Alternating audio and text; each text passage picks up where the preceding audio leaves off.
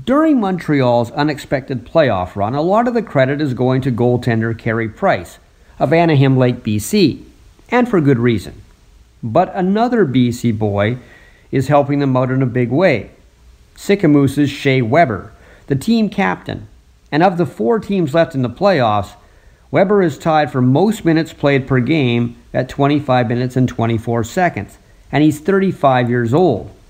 His play is continuing the argument that the Montreal Canadiens eventually won the great defenseman trade of 2016, when the Habs shocked the NHL by sending uber-popular defenseman PK Subban to Nashville for Shea Weber.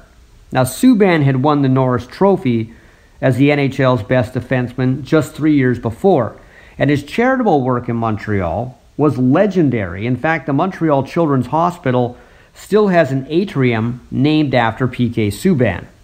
But he wasn't getting along with management, and he was thought to be more of a me guy than a team guy. And even though the analytics department with the Canadiens argued against the trade, it was made. And not everybody in Montreal was happy about it, even though Weber came with a great reputation. Now, it didn't help the Habs that in the first season with Nashville, Subban helped the Predators to a Stanley Cup final where they lost to Pittsburgh.